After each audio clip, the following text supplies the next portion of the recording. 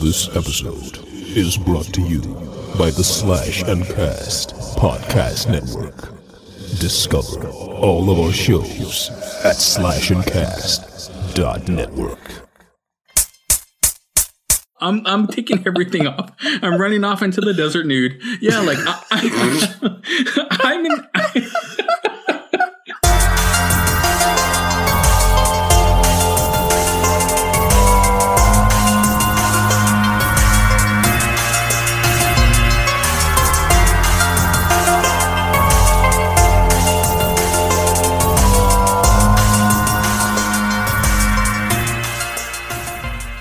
All right, hello and welcome to the Conjecturing Horrors podcast. With me is Laura.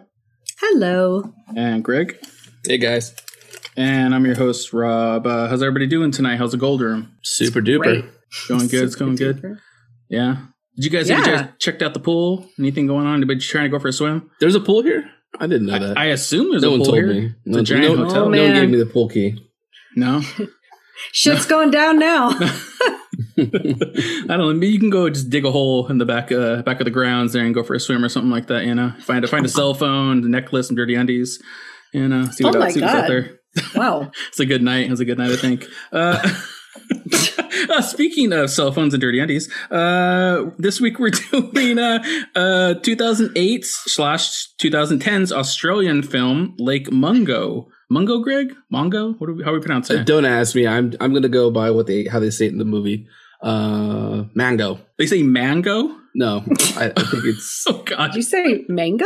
What? We're okay. We don't let her pronounce the name. Okay, all right. Mungo. Lake Mungo. Lake Mungo. Yes, exactly. I said two different time frames because I think originally when it was released in Australia, it was 2008, and then it got bought by U.S. rights for 2010.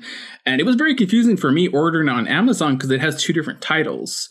So there's two different options on Amazon. One is just Lake Mungo, which is 2008. And then there's a 2010 one that's called After Dark Lake Mungo. So I was very confused ordering it. Like, which one am I watching? I watched both, so they're exactly the same, so don't worry about it. But oh my God. It was just I was confused right away. You know, we'll get into it later why I'm more confused in the movie, but we'll get into that. Let's see what we're wearing tonight. Speaking of swimming, Greg, what do you got going on tonight? I just want to rub this in. What am I wearing? My beach gear. I got a little rash guard. Yeah, my rash guard, my shades, reflective shades, protects from the UV rays from the sunlight, which are very intense down under. Also got my beach towel. So I'm ready for the lake. Ready for the lake. Ready to get in. Ready to get. Hopefully you come out. Hopefully you don't stay in. Yeah. We'll see how it goes. We'll see how it goes. Yeah. Okay. All right. Laura, are you okay? I'm not doing well over here. You're not doing well? No? Okay. No. Laura, Greg putting a sunscreen on his nose really threw you off? Yeah. Yeah? Okay. Laura, what are you wearing tonight? What do you got going on down under? I'm just wearing, oh my God, Rob. Greg started it. I'm wearing, just the black hoodie. I have it over, it won't fit over my headphones right now, but yeah, she shows up in a lot of footage in this film, and she's just wearing this like dark hoodie with the hood over her head and kind of her hair sticking out, but you can't really see her face very well. And yeah, simple enough, but I am wearing our merch. My hoodie has our big fat faces on it. So, hey, what's up? Oh, okay. All right. Well, nice. My face is definitely fat. You guys are probably proportionate. You guys are okay. The only reason I said that is because I recently ordered the sweatshirt, and like the logo is way bigger on the sweatshirt than it is on my other shirts. So I was like, oh, hey, there we are. Okay. Yeah, I'm drowning in the cup, just like what's her name in this movie. Exactly. Oh, dang, I wonder if I can see my own ghost. Oh, too soon. Oh, that's true. That's probably true. Yeah. For me, I'm similar to Laura. I'm just wearing a hoodie tonight. I think my face is a little grainy looking. Maybe I don't know if you guys can fully make me out, but yeah, just same thing as you. I'm also wearing one of our conjecture shirts. I'd rather be podcasting or drinking shirt. I'm actually doing both tonight, which is ironic. But yeah, if anybody wants to see these pics we're wearing, check us out Twitter and Instagram at conjecturingpod, and our merch, check it out at tpublic.com/user/conjecturingpod. So let's see what we're drinking tonight now. Hopefully it's not any pool water, lake water, anything like that. Let's see what we're drinking here. What's in the cups? All right, Laura, what are we drinking tonight? We are just very simple. We're drinking dry white wine. I picked a dry white wine because it reminds me of the dried up lake of Lake Mungo. Mungo? No, I'm second guessing it. Yeah. We still don't know. And, a little behind the scenes tidbit here. We've been on this call for an hour and 45 minutes now before recording. So, Laura has drank her whole bottle. Oh my goodness! It's really. Wait, which one? I can't see it. What's the label? It's King Estate. It's a Pinot Gris. I thought we picked out the same wine. I also got a Pinot Gris, but I got Josh. What I like a name Josh. for a wine. Yeah. Josh is good. That's good. But I will say Pinot Gris and Pinot Grigio and all the fancy shit, those are very dry. So good job. You guys are drinking some dry Pinots tonight? Mm-hmm. Nice. I prefer a wet Pinot, but that's just me, If his name's Josh, oh well, I don't know. It's okay. It's all right. That's funny. Okay. All right. Let's see. What do we got going on? I want to hear more about this. No, you don't want to hear more about it. You don't do elaborate. No. You don't want to hear more. You don't want to know more. So cool. Great drinks. I like it. So let's do a little bit of show news updates real fast. We just remind everybody listening, if they like our show, please rate, review our podcast wherever you're listening to it on. I also quickly just want to do a quick ad read real fast. This episode is sponsored by Amazon Music Unlimited. With Amazon Music Unlimited, listeners get unlimited access to over 70 million songs, on-demand music, which is always ad-free, and are able to listen offline with unlimited skips. By signing up with our promo link, you can get Amazon Music Unlimited free for 30 days and cancel at any time. So go to getamazonmusic.com/conjecturingpod to get started.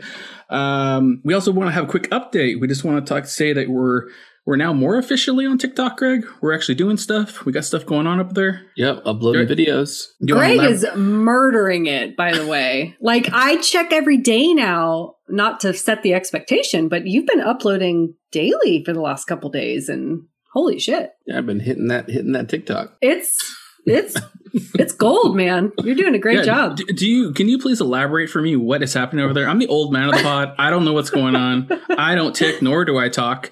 So, Greg. You definitely talk. So, Greg, what are you posting up there? Are you doing booty shaking videos? What are you doing? They're 100% booty shaking videos. Perfect. I like it. I mean, just from different angles. So you'll have to tune in to see. I like it. Let me know if you need my booty, man. It's okay. What's it called? Yeah, if you want to check it out, it's just @ConjecturingPod, same as our Twitter and Instagram. You can go follow it there and see all the cool stuff we're putting up there. I'm glad we're actually doing stuff now. It's super exciting because now we got Twitter, we got Instagram, we got TikTok, we got all the rounds covered. I'm pretty excited for that. It's pretty cool. Yep. Mm-hmm. Yeah, nice. We can get into previous shows now. Do you guys have anything from last week's show? We did our first conjecture along. We did Short Circuit last week. Laura was a robot.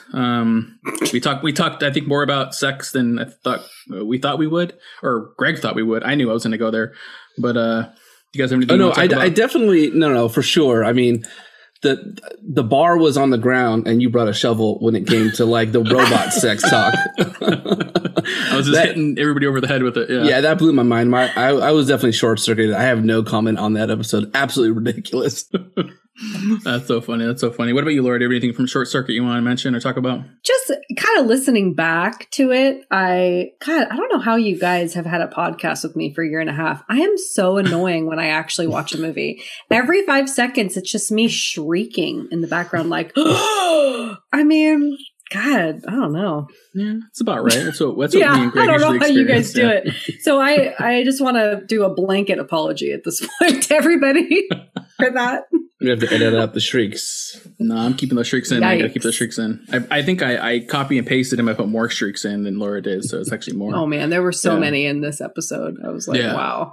Well, you were the ones frightened by robots, so it was fitting you were shrieking. I mean, that's true, but it's just very alarming to hear back. It's. Mm-hmm. I think we all had to get used to hearing ourselves on audio. It took a while, and I thought I was getting used to it, but then to hear myself go to that decimal, I'm like, oh God.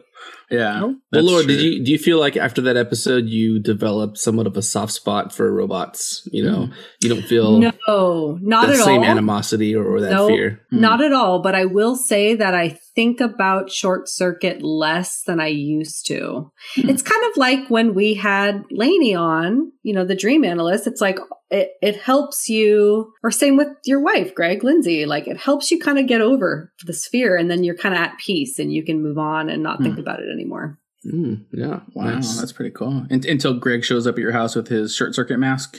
You know, it scares you. Yeah, and then I pass out and die. Yeah. Yeah. It's making a comeback. I didn't throw that away. Great. You got to keep that, Great. Greg. Next time we physically meet together, that has to be how you introduce yourself again to Laura. You know, and then just yell like disassemble, disassemble. You know, like pretty And good. if you're like walking on your knees, yeah, fuck that. Oh, that'd be pretty horrifying. Yeah. All right. Yeah. I liked that episode. I thought it was fun. I thought for us not knowing what we were doing the first time doing like a watch along, I thought it came out really well. I was super excited and impressed of our episode in general. You know, there's definitely some quiet spots here and there. We're actually just watching the movie, but overall, I thought we did a really good job, and I'm excited to do it more for other movies. You know, we were talking, you know, before we started recording here, maybe Thanksgiving, we might have another one coming up in November. That would be really fun, I think, to do. Spoiler. If anybody has listened to the past maybe 20, 30 episodes, maybe they know maybe where I'm thinking. These guys are be doing me, I think, already, but we'll see. Maybe I'll put a Twitter poll. We'll see what everybody wants us to do, but I'm excited for that. Wow. And all I have to say to that is I'm going to top off my wine. Okay, there you go. Nice. Yep. Yeah, so let's get into this week. This week we're doing Lake Mungo. I think that's how we pronounce it now. This was Laura's movie pick. Laura, so why did you choose this? I have heard so much about this movie. It's weird. I feel like this movie came out of nowhere. And you don't really see a whole lot, but then people will mention it. And so it flies very under the radar. But everything I had seen about it, it's, you know, people were like, it's a really good movie. So I just felt like we had to watch it. Yeah. That's crazy. I mean, do you remember like who is mentioning this movie to you? Is it Twitter? Is it social media? Is it friends? Like who's mentioning this movie to you? Oh, it's all Twitter. I feel like I've seen it a lot on Twitter, especially with the host directors. Yeah. Mm-hmm. They, I believe, mentioned this movie quite a few times in a lot of their interviews as inspiration, like with the photograph aspect of this movie. Mm-hmm. Like they pulled some of that inspiration when they made Host. Nice. That's cool. I could see that now. I can see that. I was wondering like what aspect of it, but okay. Nice. I see that. Cool. Yeah. I'm excited to talk about it more, but let's do our horror segment of the week real fast. All right, we got a question this week. This was Laura's question. She came up. She vetoed mine. Mine apparently was horrible. But I'm not angry about it. I just don't care. Laura. It's an inside joke before we started recording. Breaking my heart over here. I'm just playing, Laura. I'm just playing. I care with all my heart, Laura. I care with all my heart, you know? Okay, Laura, so what's the question this week? What do you got? If you knew your impending doom was near, what would you bury and hope that either your next of kin or surviving family would find? But the twist is it can't be anything obvious like money or your wallet or phone or pictures or jewelry or anything like that. Has to be something very obscure. What would it be? What do you think of? I feel like, Laura, can you just go first? Because I feel like I need some type of reference to like what am I actually answering here? Let me tell you what my actual answer to this is, and it would be nothing because I'm alive. I would just hand it to him. You see what I mean? No, vetoed. Loophole. Mm-hmm. No loopholes. I'll give you guys mine. Okay, go for it. Like literally, that's why I like these questions. They're very difficult. Everything I could think of was something special. My ring, that's jewelry. Like a picture my daughter has drawn me. That's kind of more sentimental. Photos, all of that stuff. I get it. You know what I would do? I truly want people to be happy, even if I were to leave this earth. Like I want you to move on, be happy. I want you to know that it's okay. So I'm going to leave a bottle of really nice fucking red wine because if my family were to find that, I want them to be like, she wants us to celebrate. Boom. Okay. That's my answer. Okay. So it's like, before you die, you could technically just order everybody wine on Amazon, but you're going to just go one bottle and bury it. On Amazon? This is like a really nice bottle of wine. Oh, okay. And they're all going to share it, like at the berry site. Okay. Man, way to make me feel bad about my answer, Greg. Cool. Real cool. I'm still kind of confused with the answer. I thought we were trying to like fucking be like, oh, this is how I died, or this is why I died, or this like, is why I wanted to get into it while we were talking about it in the movie. Yeah. But that's why it's all up to your interpretation. Like, what item did you pick and why? I picked this item because in my scenario, if you're finding this and I'm gone, doesn't matter how it happened. Just drink and be happy and celebrate me. I'm going to give you my honest answer then based on that. And it's similar to your sentiment, Laura. And it's this. I feel like a lot of the people in our lives, we don't have the time, the space, the energy to say the things that we want to in a very honest and upfront way. Mm-hmm. It's just logistics, so I feel like a journal, the written word is a really great way to do that because you can just, spill out your thoughts and your feelings and put it out there in a very honest way without having to get tripped up over it being in person. So I think I would want to I would take a giant journal book and maybe dedicate a page or two for every person close to me in my life and just write all the honest feelings and thoughts I had and things that I would want to impart on them that they could just take with them. And that would be a little piece of me that lived on. Okay. Wow. Well, you made me feel like a dick again. That's good. That's funny. I'm like, hey, get drunk. And you're like, this is my super our answers sweet our answers go hand in hand. Here, I'll make you look better, Laura. I'm going to leave my sex tape. Bury it. But it's just of me eating nachos. So that's my shame. I don't know if that helps me solve my murder. I probably died while eating nachos, so it's probably accurate. So, it's kind of like Laura. Maybe I'll leave some nachos there too, so they can drink Laura's wine, they can eat my nachos, they can read Greg's journal, or it's a great pod day, for everybody. This sounds like a really fun night. It does sound like a really fun night. Entertainment, food, wine. I like it. Yeah, there we go. There's my answer. Oh my God. All right. Maybe if like the three of us were being haunted at the same time and we all died together, that would be what we would just bury simultaneously. That's probably we literally true. just gave our friends and family a party. Like, hey, go. But there's like still going to be tears with Greg's journal. Mm-hmm. But, that's true. That's true. Yeah. All right. Well, good answers, you guys. Good answers. If anybody wants to email us in, let us know what they would leave in that hole. Email conjecturingpod@gmail. Hit us up Twitter and Instagram at conjecturingpod, or leave a voicemail on our website, podpage.com/conjecturingpod. What's wrong, Laura? What's so funny? Oh, you guys are laughing. No, I'm just I wanted to just clarify, what you meant by leave it in the hole, but go to the next segment. Oh man, no, it's okay. Sorry, it's a dry hole. Don't worry about it. Let's get into the movie. Let's get into the movie now. Let's jump into the lake. It's not dry. It's wet. Let's get in there. Movie we're doing this week, like we said, Lake Mungo, 2008, 2010 release. 2010 was the U.S. release. Writer-director Joel Anderson. Budget of this movie was $1.7 million. Box office was only $29,000, almost $30,000. Pretty much it hit a couple of film festivals and then went straight to VOD. I think, like you said, people are just really talking about it now as like an undiscovered cult classic. People are talking about it now. Starting to get a lot of light shined on it, so people are probably renting it now. I think mine was actually free though, so sorry. Yeah, mine too. Yeah. Laura, do you got some interesting facts? I have a few things, not a lot, because, very similar to this movie. It just kind of appeared out of nowhere, and then that's it. And there isn't a whole lot about it. But from what I did find out, this movie was almost fully unscripted. Mm-hmm. And I mean, we have a lot of, that kind of found footage style, which we know is unscripted. But I feel like for this movie specifically, that's really impressive. That really surprises me. Yeah, I mean, we'll get into it later, but like the grief aspect of this movie, the fact that was very unscripted, that to me is pretty mind-blowing. But again, that's like a talking point for later. Mm-hmm. I don't know if you guys have you guys ever seen Twin Peaks? I haven't. I kept reading that everywhere on like the Rotten Tomato reviews, and I'm like, I've never watched it. Yes. So there are heavy references to Twin Peaks in this movie. The number one thing being the last name Palmer. So like in Twin Peaks in the beginning, you find a dead corpse and her name is Laura Palmer.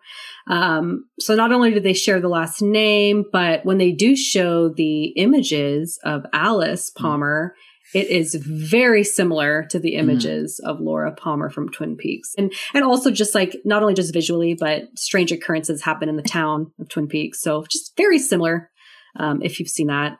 And super weird fact, but Anderson, he effectively disappeared from the film world altogether. And the only other credit listed on his IMDb page after Lake Mungo is like a short, and that's it. No one can contact him. He's just gone. Yeah, it was like another thing I read, and being like people, like there's a bunch of articles of people trying to like find him and be like what's going on? I mean, this is going on. This came out, what, 2008? Jeez, you're going on like 20 years or whatever that is, you know? And it's like, yeah, I couldn't find another article of somebody that found him and talked to him about like, hey, like, what have you been up to? Right. It's just so crazy, you know? But you do hear about filmmakers getting discouraged by the initial reception of certain movies that they release. Maybe they tank, they don't make a lot of money, and then they go into hiding. We've reviewed many movies like this where they don't get the proper respect or attention they deserve until many years later. By that time,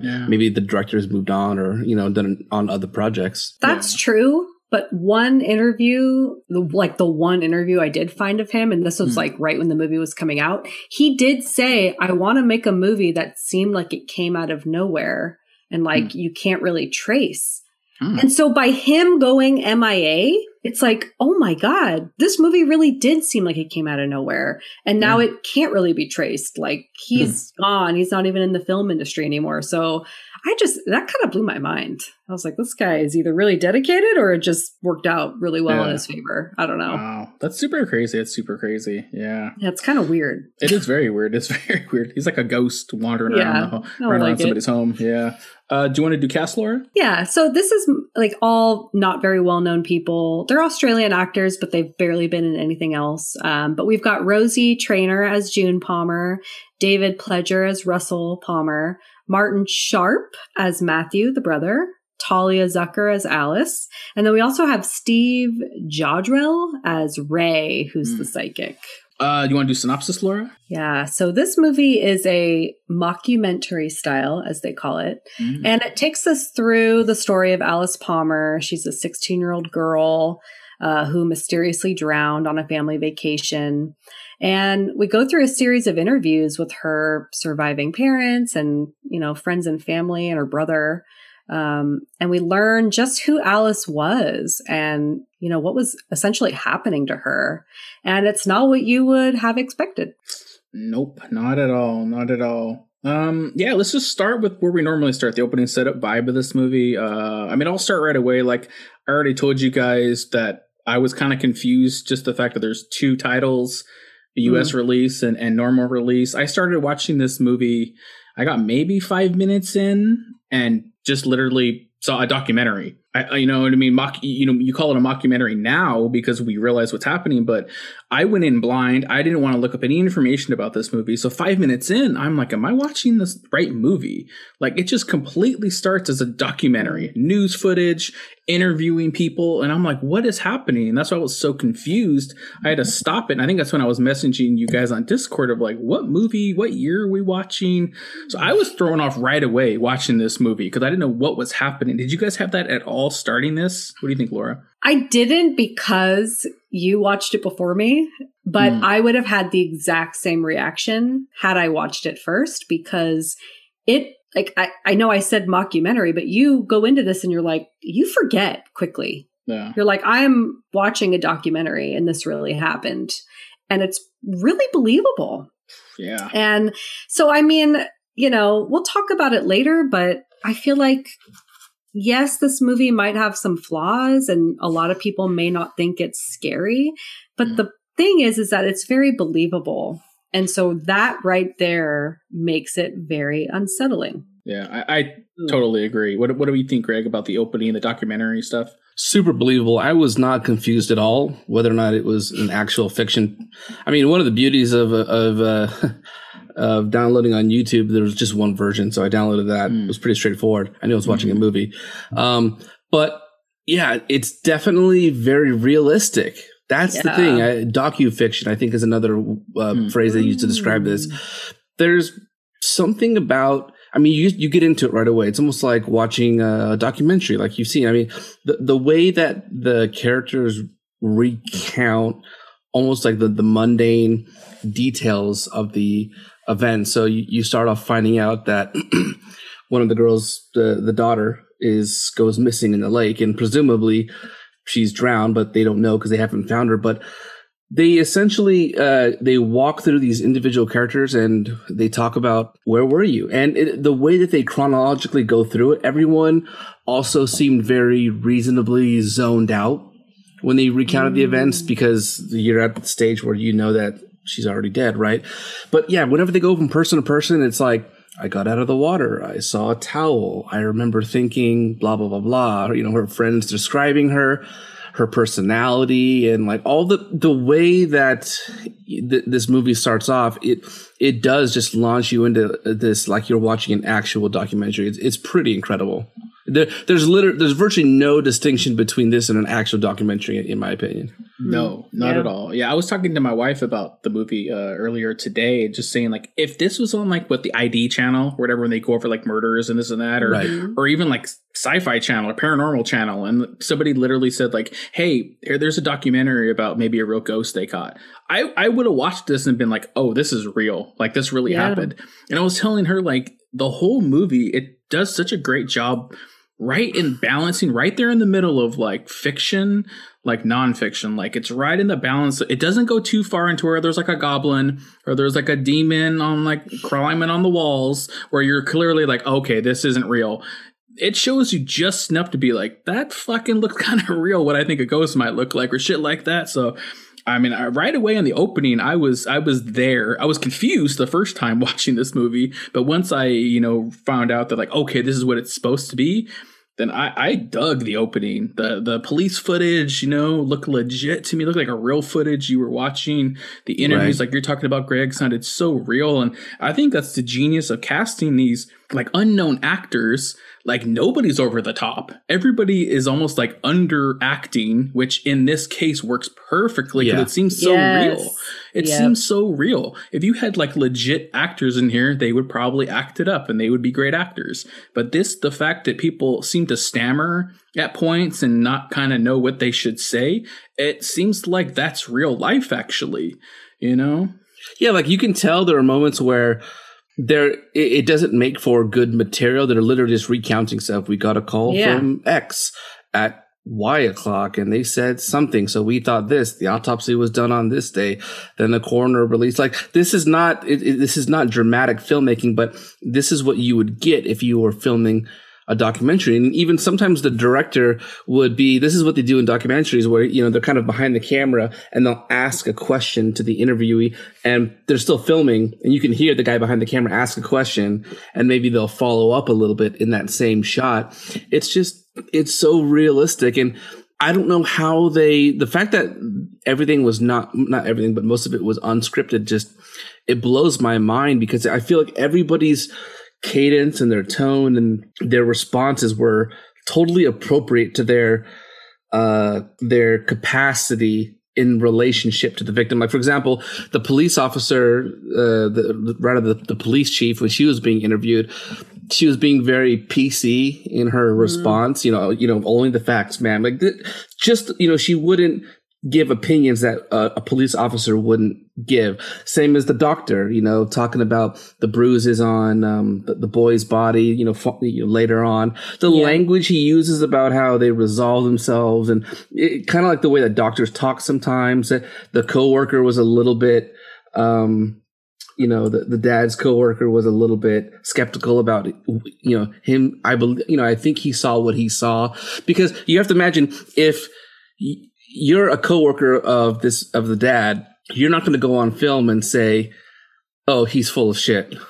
because he saw a ghost, because that's your coworker. You got to support him. But at the same time, you're not going to go on film and say, oh, he definitely saw a ghost, because then it might make you look crazy. So everyone's responses, in the interviews just seem so appropriate and well measured. Yeah. It's just so realistic. It was incredible. Yeah. Because I read an interesting fact that what do you want to call it? The documentarian, the person filming all this stuff, is the director. It is Joel Anderson. So you could totally see in those cases he is asking them a legit question.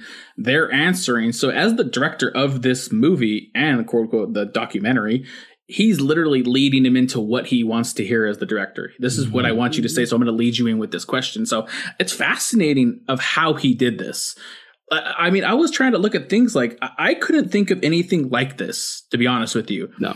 You know, like all the other found footage, Blair Witch, Paranormal, they're similar, but completely different. Yeah, I agree. And it's so fascinating to me. It's so fascinating that he did it and that it works. But it's super cool, super cool. Yeah, I mean, we already kind of talked about characters acting. I don't know if you guys want to spot out anybody in particular. The acting is kind of just whatever in this movie. It's great, but nobody like shines. You know what I mean? Nobody shines in this movie for any reason. I think the dad shines to me. Really? The one thing I did was you're looking at these characters very closely when they're being interviewed. And I thought he had a couple of moments where it was so spot on. When he was recounting that first time that he saw the ghost of his daughter, the way he delivered that story, his facial reactions were perfect. You can see in his eyes, he's balancing between retelling the story, and his thoughts, like just directed to the camera, and also reliving the feeling of seeing her. You see that switch turn on. He's like, and then she just walked in. Yeah. Before I could kind of work out what was doing there, Allie walked in. The way that he said that, and I don't know. I think he was my favorite actor in this cast, followed by the mom, probably. Yeah, nice. Yeah, I mean, speaking of characters, real fast, I do have to say one thing. I have a grinding gears about the brother in this movie a bit. Let me get Laura's drop going here. We haven't heard it in, geez, God knows how long it's been. I don't even remember. So anybody listening, if you haven't listened in however long, this is going to be shocking to you. But here it goes. Richard Gere. Blink, blink, blink, blink, blink, blink, blink, blink, blink, blink. All right, so there's my God. I'm such a spaz. Laura's grinding gears, where Laura picks something that grinds her gears, something usually visually she sees that doesn't like her. And in this movie, right when you see the brother for, I think, one of the first times when they do his head interview, his lips are so fucking chapped. And like... What? I didn't notice. Greg knows what I'm talking about, Greg. His lips are so chapped. It's so distracting to me. I just can't keep staring at his bottom lip. It looked like an alligator hide. It looked like something from the outback of Australia. I have to Google this right now. It looked like, I don't know, one of those like mega spiders they have out there in the outback. It's just like crawling on his mouth. And I was like, it's so distracting to me. It was like the only scene I think his lips were that chapped. But I don't know, man. For some reason, it just bugged me in that scene where he was doing his first little talking point. Talking about that whatever he said. He's like, oh, I know she didn't come out of the water because her beach towel was still on the beach and this and that. And yeah his bottom lip was just all tore up. It was why are you looking at the dude's lips? Man, gotta get that dry Pinot, Yeah. Oh my God. It was just it was something that I noticed and it bugged the hell out of me, which is what grinding gears is all about. He should have taken a little crash course from a fellow Thanksgiving alum. Oh no, that's way worse. I will take dry lips over that any day. Started slobbering. You realize how dry and Rob, I just saw the picture. I saw it too. I saw it too. Dang, yeah, but Rob, dry. Look, it's hot and arid out there. In that part of the world. Well, maybe he's not taking care of himself. Maybe he's so stressed that he's like not hydrated, and I don't know. I'm not saying. Yeah, maybe he's not drinking water. Water is his number one enemy at this point. I mean, it killed his sister. Why would he get anywhere near water? He's not drinking any water. That was the problem. That's he doesn't want to drown. Yeah, but man, just lick that lip, man. Come on, lick it. Slurp it up. God. Slurp it up. You're ridiculous. You are right though. They are pretty. They're like Exorcist level there. So now if you haven't watched the movie, if you watch it now, you're only going to see those crusty ass lips. But let's get into, I think, when this movie kind of really starts taking off, pretty much the daughter dies.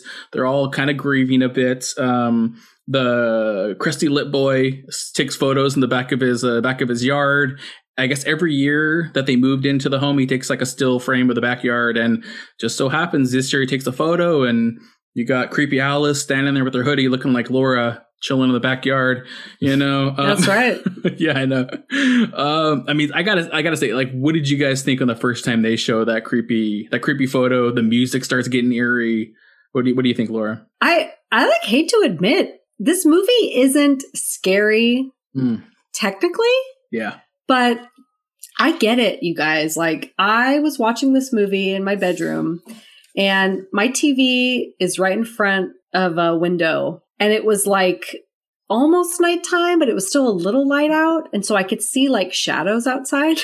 And I had a giant like patio umbrella closed right outside my window. And every time I looked from the TV to the window, I would see it and I would think it was just some like massive person standing right there. Dang. So I gotta say, this movie clearly set off the sirens of my anxiety. Mm-hmm. And I think I think seeing images, real or not, of like an apparition or a ghost or something weird, it's just, like I said, it's very unnerving, very unsettling. And I mean, that was the same through this whole movie. But unfortunately, we find out pretty early on that the brother has actually implanted some of these images to some of them, which is really upsetting. It's one of the first, like, quote unquote, rug pulling moments. We get quite a lot in this movie. A lot of twists, actually. A lot of twists, yeah.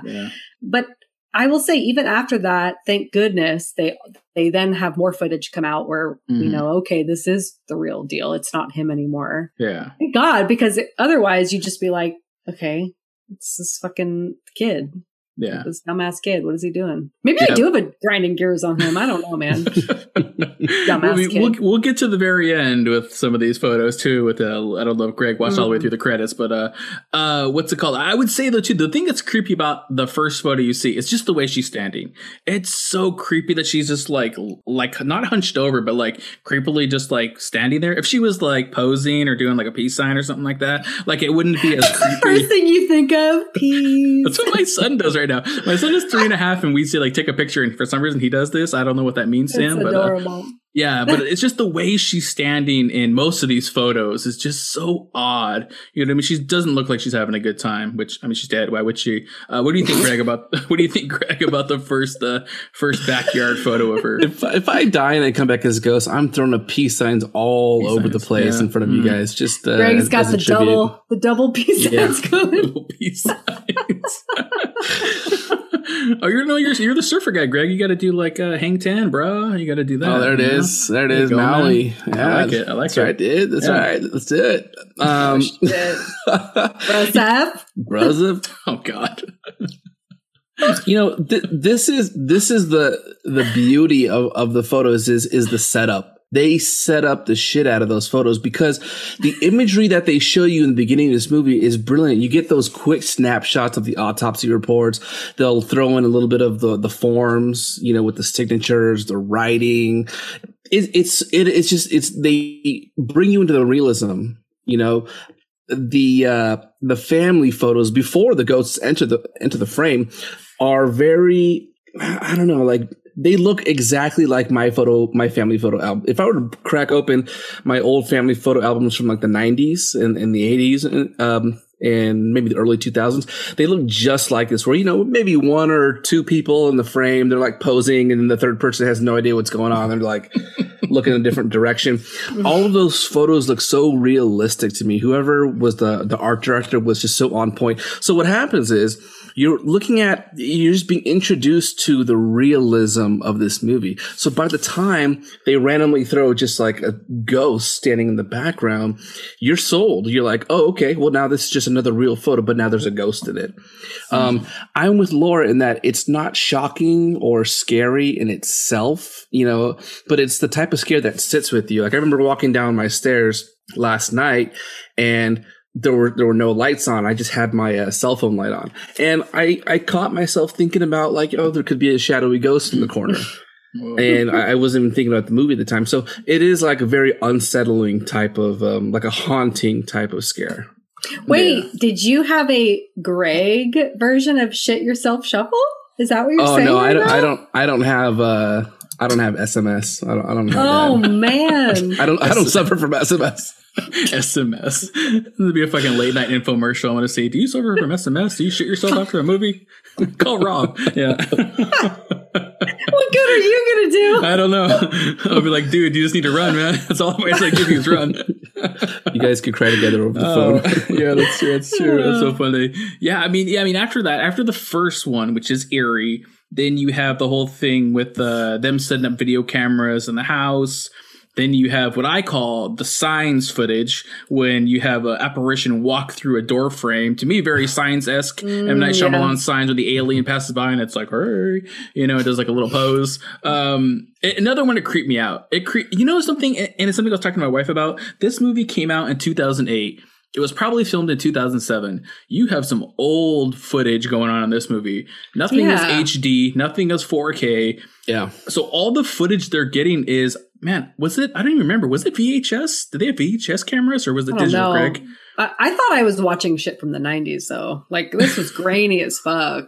Yeah, and that's what I was telling my wife. It adds to the creepiness. Yeah. When you see the video of like the figure where you think, going through the door frame the first time, it's so pixelated and grainy. To me, it's more creepy than if it was like a clear cut image. Because it's just like, what is that? What did you guys think about the door frame one? What do you think, Greg?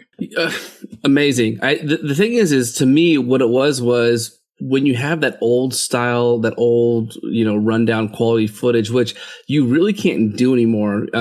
If you're trying to sell a movie that, like using cameras taken in modern age, even like the simplest technology, like my kid probably has a toy that he's gotten from Amazon that has better quality than like the best cameras in the early 2000s. You can't do that anymore. But we understand this is like back in 2005. So what happens is when you're filming in the house, to me is the shadows, the shadow work of the interior of the home it was excellent. And it was creepy. It's just the composition of the shadows in the hallways and the bedroom, and you just don't know. It kind of reminded me a little bit of Sinister, the way that they, composed the shadows and the lights. So, coupled with that, like that old style footage, it just felt like you were there. Just so creepy. Yeah. Yeah. What about you, Laura? The door frame one? Were you creeped out too? Yeah. I don't like anything like that. To be fair, I actually think that the alien walking by in Signs is a little scarier, but I agree. Same effect. And it's just super weird. It just, like I said, it just gives you the heebie-jeebies. Yeah. That's what it is, Yeah, and like I said, it just adds to the documentary of this movie. Yeah. The fact that you're watching this being like, is this fucking real? Like, is this a real documentary? Yeah. You know what I mean? And then the fact that they're showing you these things. And it literally is like, if you go to like paranormal sites on the internet, they have images like this of like, I caught a ghost. And it's very similar to this. You can't clearly make it out. You don't know what it is. So to me, this movie is so spot on with like what a ghost might look like passing through a doorway. You know what I mean? You can't, it's never definitive because then we would not be talking about it still. You know what I mean? And then I think after that, you have the one where she's like in her room and then you can see her in the mirror sitting there, which is creepy. That's the clearest one I think you see of her. I mean, like I said, you find out the chap lip boy what he was doing, but it's still creepy before you know that, though. Yeah. What did you think of that one, Laura? The one in the mirror where she's sitting there? Oh, yeah. Anything with mirrors. We've already talked about this on like every episode. Just nope. No not mirrors. like... Yeah, even when Lindsay was talking about she first watched Child's Play at 4 years old through a mirror. Like, that's right. Just so fucked. Oh, yeah. That's so true. I forgot about that. I don't like that shit. Yeah. I mean, interweaved through this creepiness is like you have the mom in this movie. Really, I think maybe the person maybe grieving the most. The fact that they kind of set up at the beginning that she just really didn't have a great relationship with her daughter. They were very... of course, they loved each other, mother and daughter, but just they didn't seem to see eye to eye. They didn't connect on certain things. She even talks about that the mom and her mom, you know, the grandma, like it's the same relationship they've had in this family. Just like they didn't really ever get that. So it seems like the mom, I think, is probably grieving the most because maybe she was the most disconnected from this girl. Maybe the dad had a good relationship. Maybe the brother had a good relationship, but you don't really know that.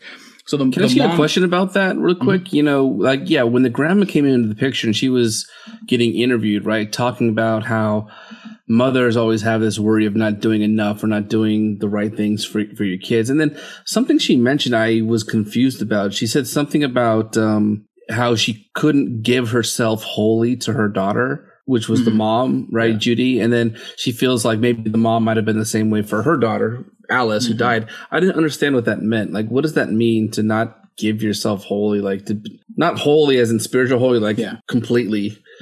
I didn't understand that. Like, Laura, did you?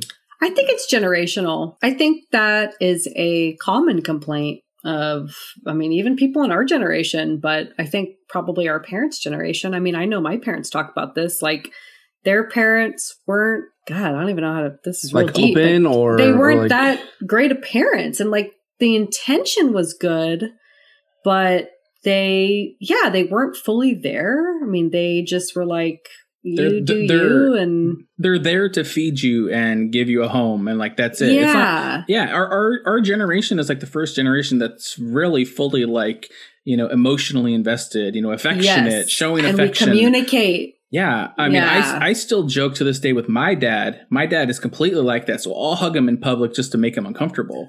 You know what I mean? Because he doesn't like it. You know what I mean? And be like, Dad, give me a hug, you know, and like creepily hug him, you know, and like kiss him on the cheek, you know, but it's like that. Their generation 100%. is not like that. That was not like that, you know?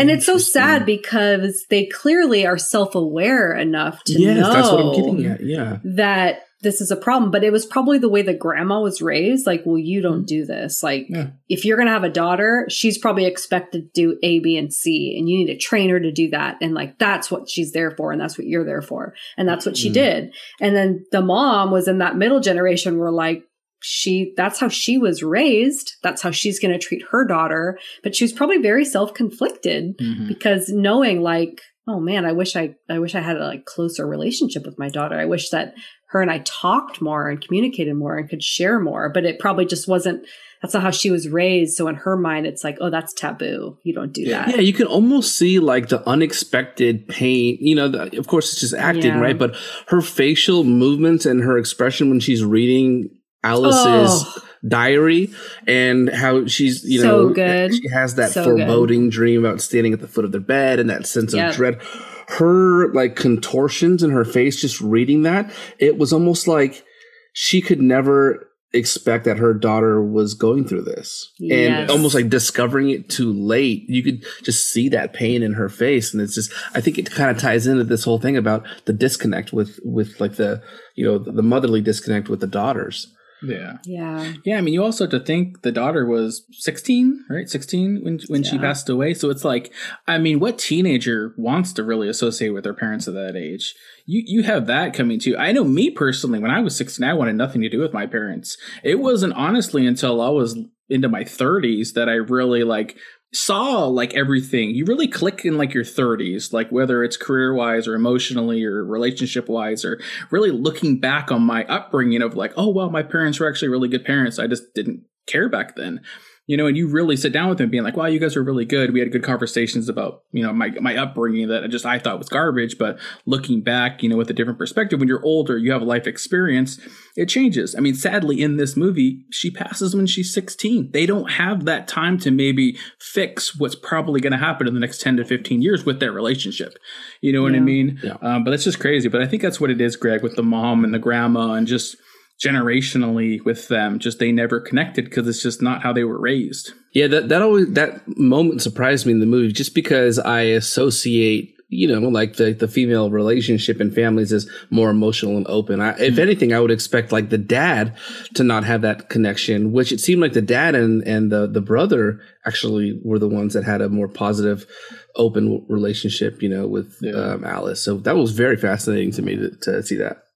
But regardless, it's so sad because something very tragic happens to Alice before she even dies. Like she is caught up in something I don't know if we're there yet, if I'm allowed to say, but but it's like they uncovered the secret that she's been keeping, and they all don't quite react the way you think you would react. Like if you found out about this with your own child, you would be freaking hysterical, either angry or crying or what have you.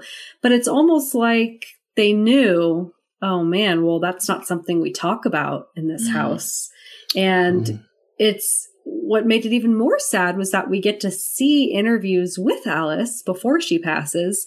And I felt like, and this is all acting, obviously, because this is not real, but she clearly, I think, wanted to talk about this. Like it was really upsetting her, but her parents, or maybe mom specifically, they weren't emotionally available for that. So she had to carry this with herself.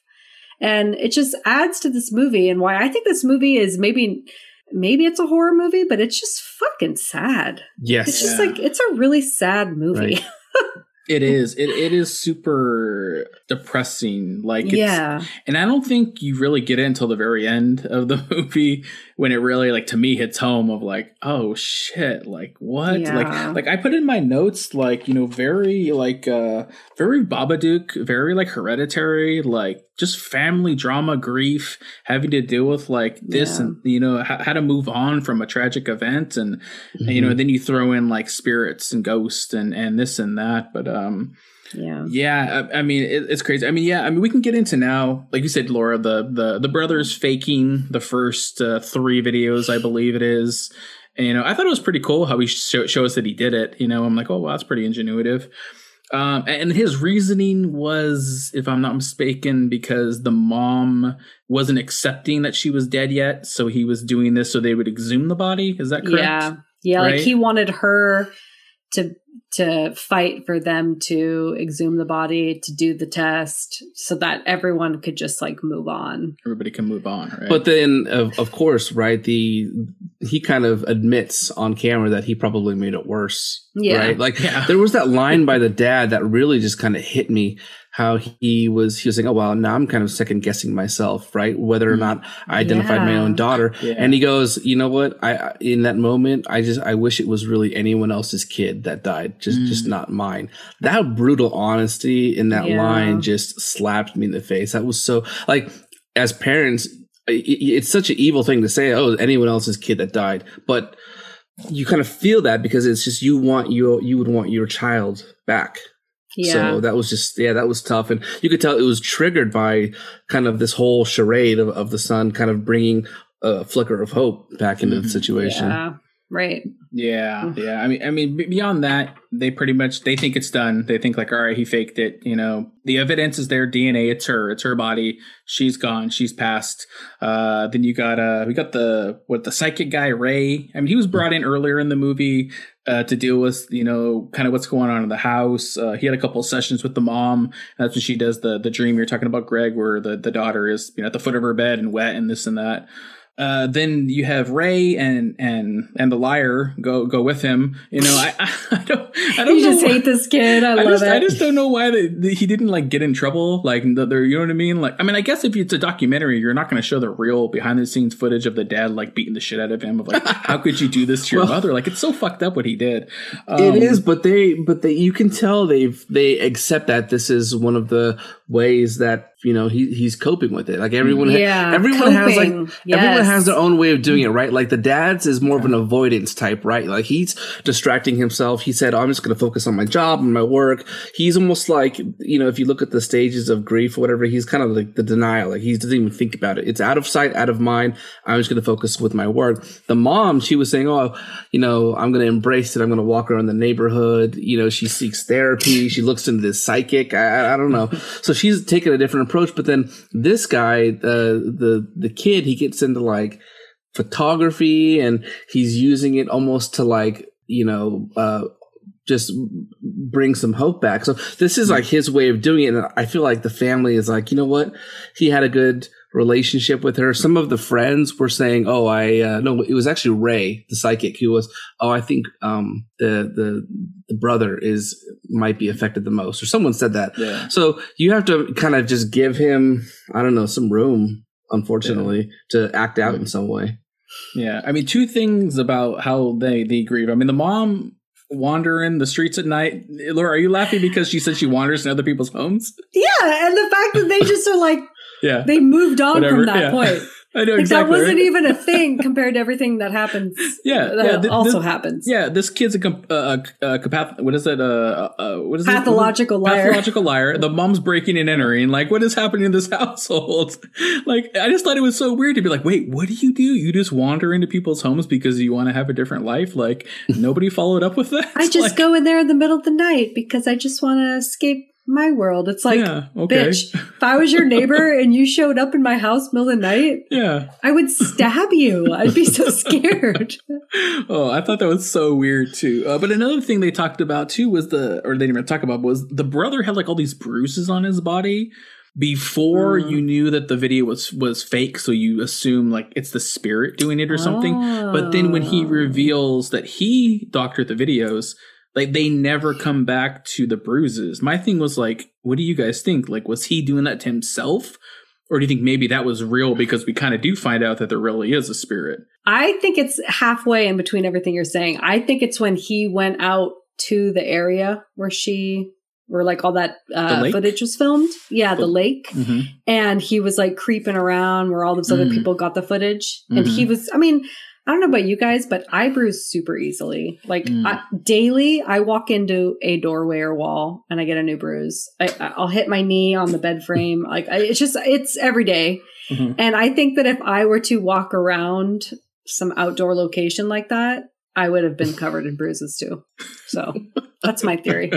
Yeah, you don't think you're just like, there's Why are you both laughing at me right now? I don't know. It's the you're using the rationale. I mean, like, I guess he didn't say that to his doctor. I bruise easily. Yeah. I've said that to my doctor though, and they're like, are you sure your husband and you are doing okay? And I'm like, yes. Oh my God, yes. You're not just, Laura's not just Mrs. Magoo wandering into walls and stuff like that, nothing. Dude, I always walk and like clip my shoulder every doorway all the time. That's kind of weird, Laura. I don't know. I don't know what's happening. You're so tiny. Why are you knocking into things? Oh man. I don't Can't control your limbs. I think I have like weird vertigo or something. I don't know. All right, well, we don't know what's happening to this kid. He doesn't have vertigo, but he has a shit ton of bruises on him. And I don't know, when they show the photo of all the bruises, I don't think it was from walking through the bushes down under. I don't think it was anything like that. I mean, they're like in his armpits and shoulders and chest. And what do you think, Greg? How could he do that to himself, though? I think he did it to himself. I mean, he's punching himself. How?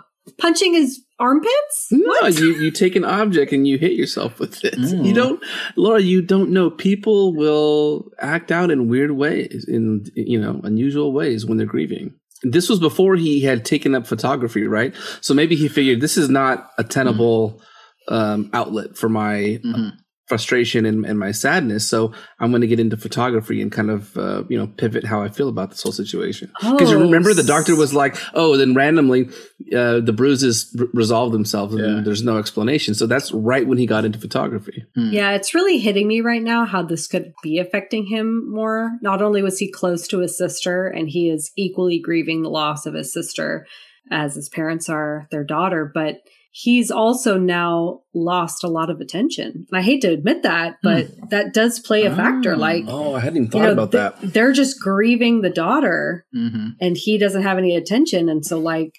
self-harm, that kind of brings attention back to him. They're worried about him. That's why he didn't put on chapstick on his lips, because he wanted attention. He wanted someone to come by. He comes with down balm. for breakfast with like bloody lips, like, "Hey mom, what's for breakfast?" She's like, "What the hell?" Rob, since you mentioned the chapped lips, man, I don't know if it's like a phobia. I feel like my lips are starting to get chapped now. I've been reapplying this chapstick for like every 5 minutes now. Greg's worried I'm going to do another grinding gears drop and be like, "Greg, your lips are bugging me, man."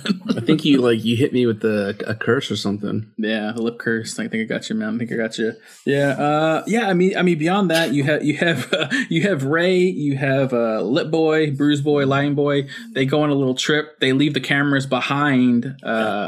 Coincidence. But they leave them behind filming, and then you get, I guess, real footage now of what is it, Alice, right? Alice, like, again, creepily standing in like the dining room. Is it a dining room? I think it is. She's just kind of creepily standing. She's there. Everywhere, man. Yeah, I don't know. Yeah, she was in the bedroom. She was in the bedroom. And she's in the bedroom. You have the one where she's like super close to the camera and it's all pixelated with her face, you know, which is a creepy one too, I think. I think that's the one where you're like, oh shit, that is her. That's her face. What do you guys think when they had that? Now a double reveal, you know what I mean? A double twist of like, it isn't, it is. Now it's back to like, it is, guys. It's creepy. What do you think, Laura? You know, it was still scary. I don't feel like anything really changed because I think even when we found out that the brother was doing this, you were like, okay, the movie is still going. There's still quite a bit of time. Yeah, like there's still something. So it's almost like you as the viewer knew, like, okay, you did this. We're just going to shove that aside because we also know that she's still there. You know?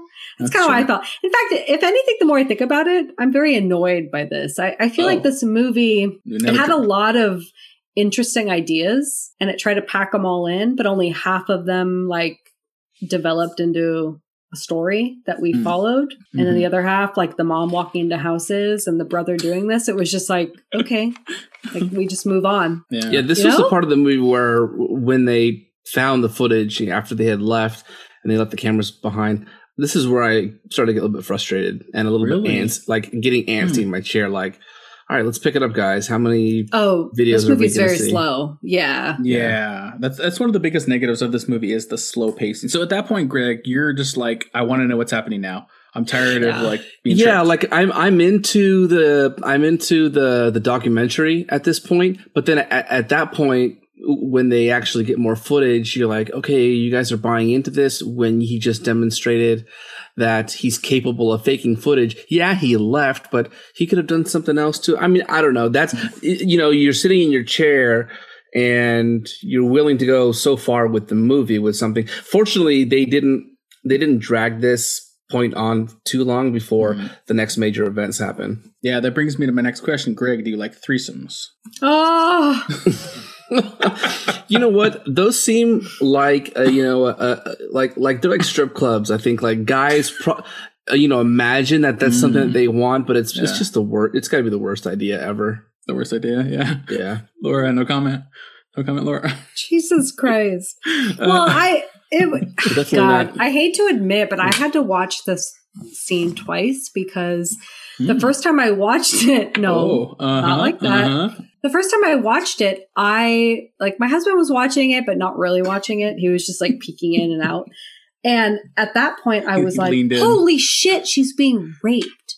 And he's kind of watching it. He's like, I don't think so. And I was like, no, this was not consensual. And I was flipping the fuck out. Really? So then I had to rewatch it. And I was like, oh shit, it was consensual. She was. Either way, it's horrible. Yeah. Horrible. Yeah. Horrible, horrible, horrible. But it definitely, it's just sad. You know what? It's just sad. Okay, all right. I won't make any more jokes. Okay, I won't make any more jokes. No, it's just very sad because clearly, even if it was consensual at the time, she has regrets. That's why she hides the tape. That's why the neighbors move. And I mean, it is super creepy when. So what really happens and leads up to this reveal is the mom starts questioning things again of like, oh my god, maybe there is a ghost. So she goes back through all the footage and she finds in the video of the door frame ghost that there's like a face in the daughter's room, and it's pixelated, it's creepy, but she's able to distinguish it's their neighbor, Mr. Tooney or Toomey or whatever his name is, and being like, why would he be in the daughter's room? So then the mom, I think, knows about a secret hiding spot the daughter had. She goes in there, finds the tape, and that's when you get into what's on the tape. This and that. I mean, I'm with you, Laura. It's like, I mean, I was trying to think of this too. Like, she was 16 when she died. There's no timestamp of when this took place. Either way, she's underage. Right. You know what I mean? Even though it's consensual, it still is like... It doesn't matter. Yeah, she's young. Yeah, it's just... Yeah, it's another thing. It's just like, oh, man, like, I didn't want to see that. And it's just like... No. And kind of like you're talking about, Greg, at this point in the movie for you, you're kind of checking out because you're like, give me something else. And then you get this. Like, what do you think, Greg, when you get this part of the movie? It's shocking, and you're definitely not expecting it. No, but it does add another layer of mystery, because it's weird because obviously you have like it's the neighbors and it's like a couple. So clearly the wife and husband couple like manipulated her as their babysitter, probably in some way, or coerced her into like this. But then you also realize through the discussions through the documentary and interviewing all the different family members that they just accepted that there was a secret part of her life that she never divulged to them. So their reactions were like horrified. Mm-hmm. But none of them really seemed surprised in a weird way, because of course they were surprised, but the way that they were responding to the questions, it was like, this is horrific. I would kill the guy if I saw him, down the street or what have you. But then they all just kind of resigned to, well, she had a lot of secrets and we didn't know about it. And it's just, regrettable that we just didn't have like a platform to talk about it, with her. Yeah, and that's a lot of the biggest part of this movie now too, is you get into this whole like, like who was she? You know what I mean? Like everybody's presenting her to be, super happy and cheerful, and all the photos and videos they're showing of her at the beach and happy with her friends, and then like you get this and what she's dealing with later on with what she sees, and it's like, you really, underneath, nobody knows what was going on. And honestly, you're never going to know these things. Like you're saying, Greg, you kind of painted it as like this couple coerced her to do this. We don't know that. Nobody knows that other than these three people. Maybe she was the one that initiated this. We don't know this, and it's really interesting to think like I said, the biggest part of this movie is like nobody knows really what's underneath what's happening behind the scenes here. And that's for a lot of people. Everybody can put on a face, and present what they want to present, but behind the scenes, only what's going on internally and to you. I mean, what do you think, Laura? Yeah, I still am sticking to my theory that these parents knew that they probably didn't raise her in an environment where it was safe to talk about anything. So when they're confronted with this horrible information, of course, on the, documentary, they're going to be like, oh, she clearly had secrets. They know that, like, did I give them an environment where she could be like, hey, I'm in this situation? Of course not. Like, I'll be real. My husband has stories where he's like, look, in my childhood, I was not allowed to talk about this and this and this and this. And it was never told to me. It was just assumed from a very early age. And like, you don't talk about this. So there are things from his life that he just doesn't know, because he's like, oh, we just weren't allowed to say anything like that. It all had to be happy. Yeah. You couldn't just come to the table and be like, I'm having this problem. Mm-hmm. And that was just screamed to me by the way the family held themselves during the interview process. Yeah. And that just goes back to like we talked about with the mom and daughter relationship. It's generational. Like I think I had the same exact upbringing as your husband. Like, we didn't really get into a lot of emotions or behind the scenes or certain topics. It's just like we did our daily lives. And if something great happened, we talk about that. If something bad happened, push it down. Don't worry about it. It'll go away someday, But our generation is the first generation where it's like, man, I'm fucking annoyed, or this is annoying, or fuck this shit, and we talk about everything. I mean, me and my wife were just talking the other day, especially coming off this pandemic, of like, everybody has a therapist now. Everybody's talking to somebody, because we need it. You have to talk about things. If you just bottle everything up, one, you're going to blow.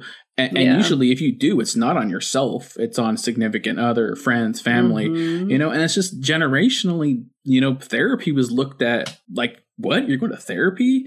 Like, what's wrong with you? Yeah. So it's just, it kind of goes back, and it's super interesting. This movie, as much as this movie is like a ghost movie, this is a ghost movie, everybody, but it's so much about, not really. It's so much about grief and like generational upbringings and like dealing with things and communicating.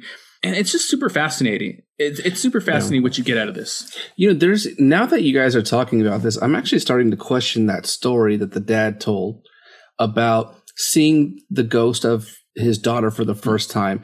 He goes into her room. He sees her just sitting on the chair, and she turns at him and she screams, "Get out!"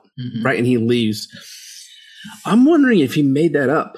Because imagine if he saw the ghost of his daughter and she's warm and welcoming, then it almost paints him in the light of, well, if she was so open and welcoming to you, then how did you not know about her secret past? So I think if he fabricated the story that, okay, look, even the ghost of my daughter is screaming at me to get out of her face, then that kind of like lets him off the hook of, maybe of feeling like he wasn't a bad dad for not knowing about this dark past. I don't know. Yeah. It's interesting. Yeah, it's super deep. It's like a lot going on here. You know what I mean? But let's move on a bit. Let's move on a bit in the movie. Pretty much what else she finds, and this is another big thing too, is she finds the journal. I think we've already talked about it a bit. It talks about she actually visited the psychic guy before anybody knew about it, which, I mean, why he didn't divulge that, that's kind of fucked up. And this is what I'm about to say is super fucked up. Please, no one judge me, but wasn't that almost a more shocking that was huge discovery than the threesome? You're just like, no, like we need an expert to weigh in here if what he's saying has any truth to it, like, because he's citing confidentiality agreement, but does that still apply to the deceased? I have no idea. But it does seem like he clearly couldn't predict she was going to die. Like, aren't you a fucking psychic? What? I know. You're a psychic, or are you just a documentarian? He's more like a medium, I think. That's probably true. I don't know, man. To me, that was like... That was actually very shocking. Yeah, I was like, no. And he was so casual about it, too. He was like, oh, and she came to see me 6 months before she died. And it's like, whoa. Yeah. I was more shocked about the threesome, so I'm on Camp Threesome, #threesome. I'm on that camp threesome. Nice, real nice. It's next to Lake Mungo. It's the other vacation spot. I think it might be in the Bahamas. But shut your face. But yeah, I mean, her interviews are super creepy, because that's when you're really getting into her talking about, like, like, I think I'm gonna die. I think technically I've already died and it's catching up to me. It's like super, like, holy shit, like really fucked up. And I think she talks about her vision, I guess you would call it, where she's walking in the house and she sits down at her room, her desk in her room, and then her mom walks in, but she doesn't like hear her or recognize her, and all this stuff gets paid off at the end of this movie, which is freaking fascinating. Yeah, I mean, pretty much the only other thing she finds in that journal after the the psychic guy is she finds Lake Mungo written in the journal multiple times. So she just remembers the daughter coming back and pretty much being like, hey, I had a great time, but she thinks there's something maybe more that happened there. Then you have the boyfriend. I think it's the boyfriend of her, who also didn't seem that surprised she had a threesome with the neighbors when they did his interview, which I thought was maybe a little underacting in that part. He should have been like, what the fuck? You know what I mean? Right. But he gives the mom cell phone footage of whatever happened at that lake. They have some videos. Laura, do you want to go over maybe what those videos were? Yeah. So, the boyfriend and like the best friend give the family really old cell phone footage video, but we get this very choppy video at night. And they kind of start off with saying that it's a common place for like teenagers or even school field trips to go to this place. And it's in a part of Australia. I forget exactly where. South Wales. South Wales, thank you. Yeah. And it's basically a lake that's been dried up for quite some time. So really, it's just sand dunes, which is pretty neat. Visually, it's an interesting place to go and camp. And so that's clearly what she did with her boyfriend and friends. And in this video, it's kind of chaotic. Like, they're having a great time. These kids are partying. They're having fun. But she is very distressed. She's either away from the group. She's off like in the darkness with her phone flashlight doing something, or she's with the group, but she just either is very quiet or looks very just upset. And so that leads them to think like something is up here, and it was on the other person's footage. You can see that she may have buried something. Right. Mm-hmm. She's kind of off in the distance. She's got her cell phone light and it looks like she's burying something, but it's really hard to tell. Yeah, I couldn't make out anything. I couldn't make out anything either. Yeah, they were video experts. Thank God they were like, oh, it looks like she buried something. We should go there and check it out. Like, okay, sure. I'm along for the ride. I couldn't tell what she was doing. So. I know. I'm like, are you sure? Like, I fucking all I see is darkness. I don't know what's happening right now. Yeah, I think I still framed it too at a couple of moments. It's like a Nokia something phone. That's the phones they were using back then. Yeah, I didn't even know those were capable of video recording. To be honest with you, they look like you just play Tetris on them. That's about it. Yeah. Yeah. I mean, yeah. So they think that, or they think that something was buried. They go out there. I thought it was stupid that they're like, we don't want to go during the day. Let's go at night. I'm like, I would have went during the day. I'm not fucking gonna go out there at night. It's fucking creepy, you know. So they find the bag, and in it is her cell phone. What is it? Her bracelet and her watch. And in the moment before we did our horror-ish question, I was trying to think, like, why would you leave the watch there, and why would you leave like that? I was confused. I mean, now talking more to you guys about the horror's question of like, oh, she's actually leaving it because she does want it found. I think me and you, Greg, were more like she was hiding it because she didn't want this found. Right, Greg? Yeah, I'm kind of like on the fence now between the two, because I feel like if that were me, the phone is the only piece of evidence that you have of this haunting, right? And I don't know, maybe the bracelet has something to do with it. If I'm going to bury this in the ground, I'm doing it in order to like get to ward off the bad juju or the evil ghost. I cleanse myself of this, right? I'm going to leave it where I found it. I encountered this ghost at this site. I'm going to leave this shit here and it's going to stay here, right? So that's plan A. But plan B is going to be, okay, well, if it does happen to follow me and my fate is to die, I'm still preserving it so that people, you know, my family can see exactly how I died. So maybe it's actually both. I think the answer is maybe both of those.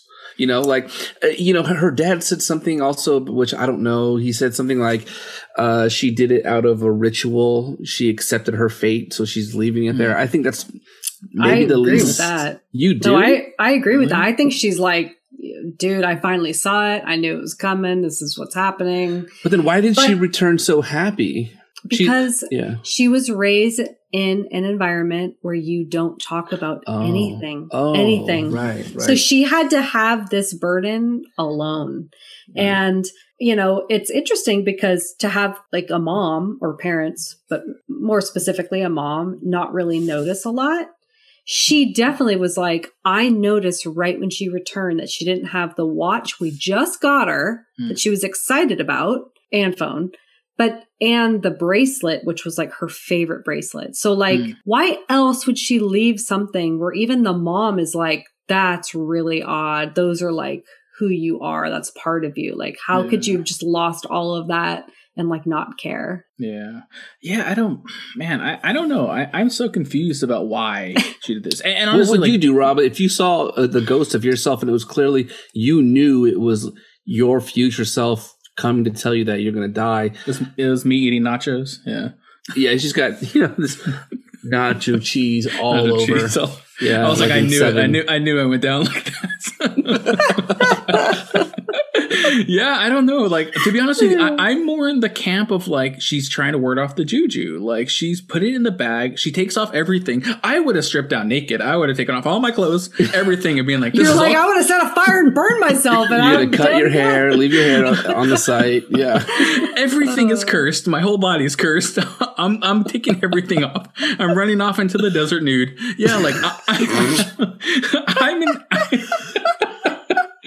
I'm more in that camp of like the juju-ness. I'm trying to get the juju-ness off me. Yeah. You know, I don't know. That's where I am. I don't know though. But Laura, you're saying more of like. Well, this is what makes sense in the story. Would I have done this? No. If I saw my own ghost, I would have actually died in that moment of fear, just with my phone, clothes, with my bracelet and wallet, like whatever. Like it just.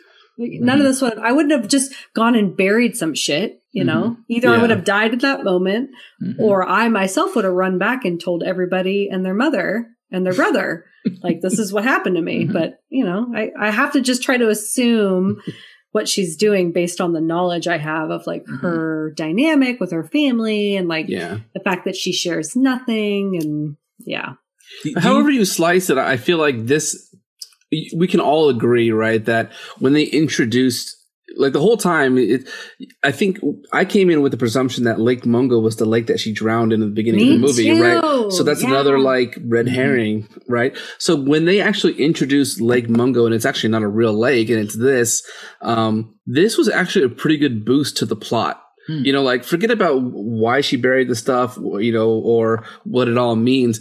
I felt like when they introduced that and they went to go find where she buried stuff, I was like, ooh, okay, I got closer. It felt like an unsolved mystery case at that point. I was like reeled into this particular scene. Yeah, because this is the scene that ties everything together. This is the scene that makes you realize why she was acting the way she did, why she was so maybe you know separated from her family, why maybe she had the threesome. Maybe that's why she did it to cope with this. She wanted to feel something other than fear. I don't know, but this scene, and we haven't even talked about the scene yet.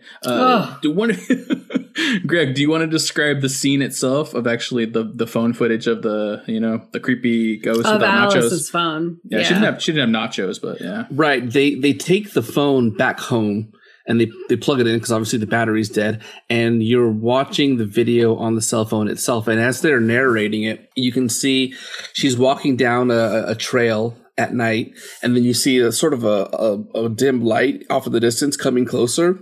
And as it gets closer, you see that it's actually her deceased, bloated self that you saw at the beginning of the movie when she was drowned. And the dad instantly recognizes it. He goes, "That's her." Yeah. And he believes that she saw the ghost of herself. And it comes at you, and it's really creepy because it pauses on the face, and then it flashes back to the cadaver from the beginning of the movie. And when you do that flashback, you can confirm it's definitely like the same person.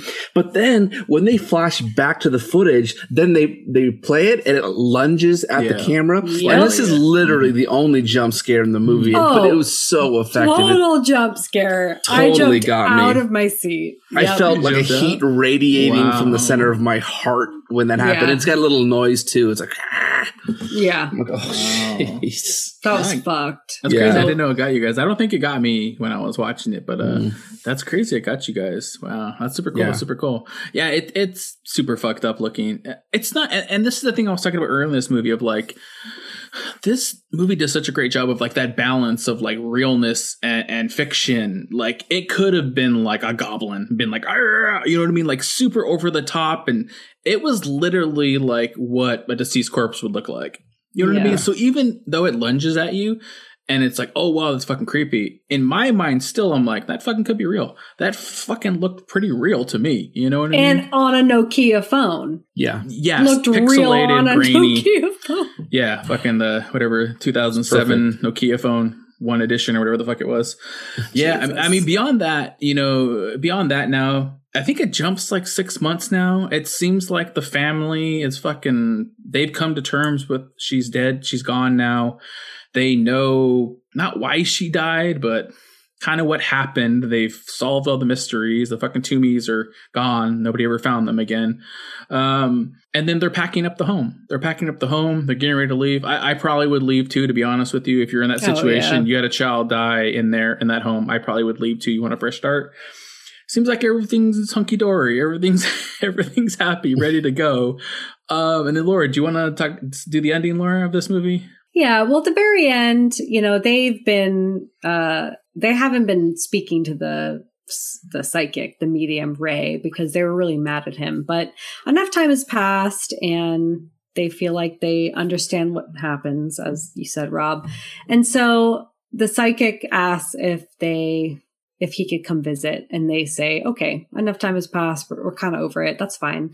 And he has a final consultation with the mom. And what they do, and this is so rad, but they play it in unison with the consultation with Alice. And both Alice and the mom, June, are having the exact same vision. They do the same exercise. He walks everyone through the same thing, but they're going through the house and it's exactly the same situation, except for Alice. She's in her room. She's looking at her mom. Her mom doesn't see her. The mom is going into her daughter's room. Her daughter's not there. She leaves. And so that's kind of your answer, your ending. And another stab in the heart because you know that Ray knew this, but like didn't communicate it, didn't try to stop it, didn't anything. Wow. I didn't even think about that. But, you know, you've been along for the ride with the family this whole time. And they are moving out of their home. They're moving on. But they leave the cameras rolling. They're like still documenting their life. And from the images we see, you know, post credits, there is fucking Alice still hovering over them in all of these scenes. And it's just this in their new home? Wait, I thought this was all... No, okay, wait. I took, well, first of all, you're not even talking about the ending shot. The ending shot of the movie is they're standing in front of the home, all packed up and ready to go, you know, living their new life. And then the camera pans over to the house and she's still in the house. She's there. To me, that was super heartbreaking to be like, and I get it, you know, you need to move on. You need to get past your grief. But the daughter that you're moving on from, it has nowhere to go. She's still there. To me, that was super heartbreaking. I mean, what after that, what you're talking about, I think me and Greg are on the same wavelength here. Is to me, what you get is the credits start rolling, then they start showing you footage from. I take all the footage, all the movie, not what's happening later. This is showing you now that she was there through the whole movie, not she's following them. That's true. The only scene that seemed like it was after was the birthday party. Mm-hmm. That seemed like it was a later shot, like they had moved on and to show that like she was still there. But then they went back to the other shots that you'd seen throughout the movie and she was there. Yeah. Even in the shots that he fabricated, no one was looking to the far right. And sure enough, there she was the whole time, actually in that image. Yeah. I mean, I don't know, for some reason, the birthday one I just took as like they had a birthday in the time frame that after she passed. I didn't take it after the fact. You know what I mean? But it could be. It's super fucking eerie to relive all these images and to see she's there through all of them. She's always been there. It's super crazy. What do you think of like the ending, Greg? The creepy eeriness of her always being there? Yeah, it's just I took it as, you know, because you're looking at photos, you have to imagine that the ghost of her is actually there. But I took it more metaphorical.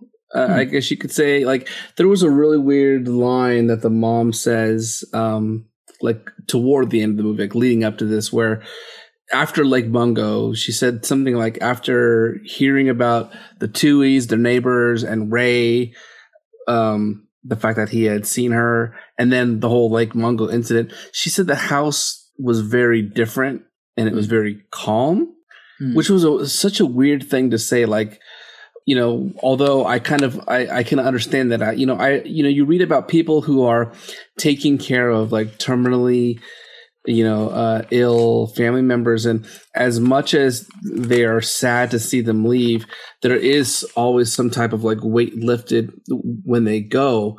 Right. And I think this was like the weight, like understanding how she died and why she died.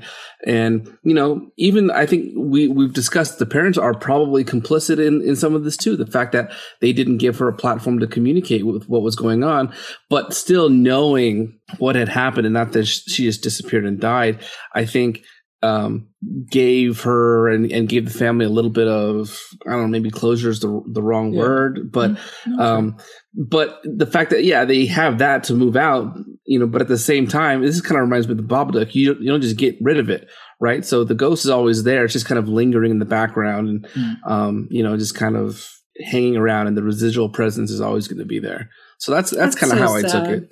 It is super sad. Yeah. Because I was talking to my wife about the ending and being like it hit me at the very end of like, oh man, like what a depressing, sad ending. You think like, whatever you believe religion wise of like, she's in a better place. She's in heaven. She's wherever she is. You know what I mean? And you can move on. But then like that shot of her, like just standing in the house, I was like, oh no, like, no, don't still be in the house, be somewhere else, I know. Like she's already been through a lot. And why does she not have peace after this? It almost seems like she was hoping they would know everything. Yeah. And they find peace after knowing everything, but like she's still stuck. It's maybe I'm going with Greg. I'm going to say it's metaphorical, and it's just like talking about grief, and it's always going to be with them. It's not literally she's trapped in the home forever. Sure, we'll say that to make ourselves feel better, so we can sleep tonight. Yeah, exactly. But I was going to ask you guys, after watching this movie with all the photos, video stuff, are you ever going to look at a photo the same way again? I know for me right now, I looked at a photo today and I was like, I was analyzing the background. I was like, what's in the background? What's in the bushes? Is there somebody standing there? Like, it just changes the way I look at photos right now. Either of you guys like that? No. It's possible. It's possible. I mean, that was very heavy on that, but. Laura's like, you're a moron. I literally was scared when I watched this movie, and then I went to bed and woke up and reset, and I've taken pictures. And, yeah, nothing. All right. Well, one of these times you take your picture, I'm gonna stand in the background creepily without telling you. You know, and I'll just be there. I'll be wearing Greg's short circuit mask. That'd be pretty awesome. Be careful. If I die first, I'm gonna haunt you with that shit. Oh shit! Yeah. Just bring me some. Just bring me some nachos. I'm good. So let's get into Rotten Tomatoes really quickly before we do our ratings here. I found these ratings very fascinating. So Rotten Tomatoes, you have a critic score of 96% of this movie. Whoa. Very high. Wow. Very high. I was like, whoa, this is crazy. But then you look into it more, it's only 23 critics. Only 23 critics reviewed this movie. So that to me is already saying it's not a very big sample size. A lot of people I think loved it, probably maybe for the same reasons we might like it. It's shot very well. Acting is really good for being low budget. Things like that. It's an interesting movie. It's really deep. But just for comparison, Host in 2020, which we shouted out, had 100% rating, 88 critics, which is still not that much. Babadook from 2014, which is very similar. It came out overseas and it came here to US. Bigger release though. 98%, 239 critics. And then you have Funny Games, which doesn't compare to this movie, but similar.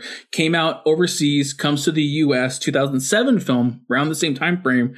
145 critics. So it's just seeing bigger scale. You're probably going to get a lower percentage. So seeing 96%, maybe don't read into that too much. I would say maybe go more to the audience score for this movie, because a lot of people were shouting out in the audience reviews of why is this so critically acclaimed? Why is this 96%? So when you look into it though, it's just such a small sample size. I don't know if it's very accurate. So the audience score though, I think is more accurate, maybe 62%. Yeah. So you're at, a little bit over 50%, which I can kind of see, the slow pacing with this movie. Maybe some people didn't like that. Maybe some people didn't know what they were getting into, being this is all documentary, mockumentary. What the fuck is this? You both talked about, it's not jump scary, you know? So a lot of that I can see balancing out this percentage. What do you guys think as far as the numbers go? 96 critic and then 62 audience. What do you think, Greg? It reminds me of La Llorona. It seems like whoever is looking into this movie and scoring it is looking at it in different ways, and which is, I don't know, kind of the beauty of the horror genre, the subjectivity, but also the complicated nature of it. For example, what do you guys? I kind of wonder how effective this story would have been if it were dramatized, and I don't know if it. Maybe they knew that they couldn't recreate it convincingly. If they had some CGI and some sharp cuts and ghosts, it could have been super lame. Yeah. Mm-hmm. And so, which is interesting. So maybe if you have an appreciation for the fact that it was so unique and well executed in its uniqueness, despite how you felt about it, I think as maybe the critics were giving it high marks for that reason alone. Yeah. Do you kind of agree with that, Laura, as far as this goes? I fully agree with that. I totally agree. And I think as far as the numbers go, I agree, maybe go towards the audience score, but maybe just even cut it in half. That's probably more accurate, Both in the middle. Mm-hmm. Yeah, which I feel with Rotten Tomatoes, I do that anyway. If there's a big gap, I kind of look in the middle okay, well, audiences, yes, they're more prone to complain about shit, but also I've learned kind of not listen to the critics all the time, Yeah. Because I only pulled one negative review just to kind of shout out what this whatever it was 40-something% of people that didn't like this movie as far as audience scores. This is somebody that gave it 1.5 stars out of 5. This somebody said, after hearing all the great reviews of this movie, which we kind of talked about, 96%, I went in with really high hopes, but was greatly disappointed in the end. The movie is pretty slow going, didn't really create enough tension or suspension for me, and for a horror film, there was way too much chatter. It just really didn't do anything for me, and even though it has its moments, it's not enough to redeem it for being a pretty dull movie overall. I mean, I think that sums up all the negative reviews of this movie. Whether I kind of agree with that. I don't know that I agree with the rating that they gave it, but that sentiment I'm totally on board with. Yeah. Wow, that's super interesting. Yeah, I mean, I have one more kind of a funny review. Somebody negatively rated this movie. It said, I promised my friends a scary movie, and I no longer have friends. So, and he gave it a half a star. Francisco T. Pretty funny there, Francisco.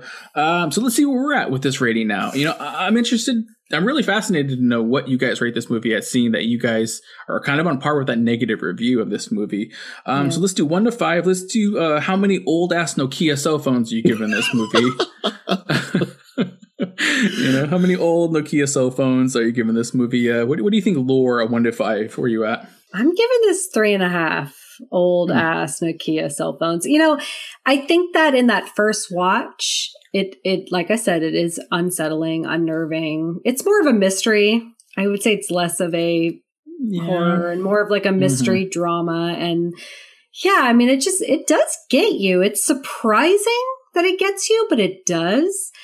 But I think this has zero rewatchability. I think you literally cannot watch this again. You would be bored to tears. You'd be like, it's like the first time you're watching it, you just don't have a clue what's about to unfold. But it is a lot of talking. It is kind of a slow burn. And I wouldn't even say that you get a reward at the end. Usually with slow burn, you get some like big payoff. Yeah. The payoff is pretty gradual. So I'm pretty conflicted, but I think that first watch was a 3.5 because I was a little scared and I was entertained, but I don't think I'll ever watch this again. I think I'd be bored. I was going to ask, I'll come to you, Greg, about your score real fast, but I do want to ask Laura real quickly. I put it in my notes. Is this rewatchable? And also comparing it to like, would you rather we rewatch this, Laura, or Hereditary again? Hereditary 100%. Again? Really? Yep. Yep. I mean, I feel like there's a lot of the same sentiment in both movies. They both deal with grief. They're both fucked up. They both have fucked up endings. But for you, Hereditary is still rewatchable just because it's a more of a balanced film, would you say? Yes. And there's just so much going on and the payoff is there. And it's way scarier than this movie too, which isn't a good thing necessarily, but Interesting. What about you, Greg? Rewatchability, and you can get into your score? Yeah, that's such a crazy question. As much as I was telling you guys, I don't want to watch Hereditary, I would watch that over this. I would rewatch it. I knew my score when I finished it the first time. I'm not going to change it. I'm going to stick with my 3.5 as well. I definitely thought the movie was just very chilling, which is so interesting because, of course, we talk about there's no jump scares, just the one. It's kind of minor, though. There's no quick cuts. It's not flashy. It's not dolled up, but it still felt very realistic. That was my thing. I mean, I've seen, like you said, Rob, when you turn on the TV, and you go to those channels where they actually have these documentaries. This is spot on. They did it so well. It's very authentic. From the photos to the news coverage to the snippets of the interviewers and how people talked about her. I mean, there's a part of that is definitely more haunting. Hearing someone retell a story and then thinking in your head, oh wow, what they're saying is true, and picturing it. Rather than them just forcing some kind of CGI ghost down your throat and showing it to you. Yeah. It's definitely interesting.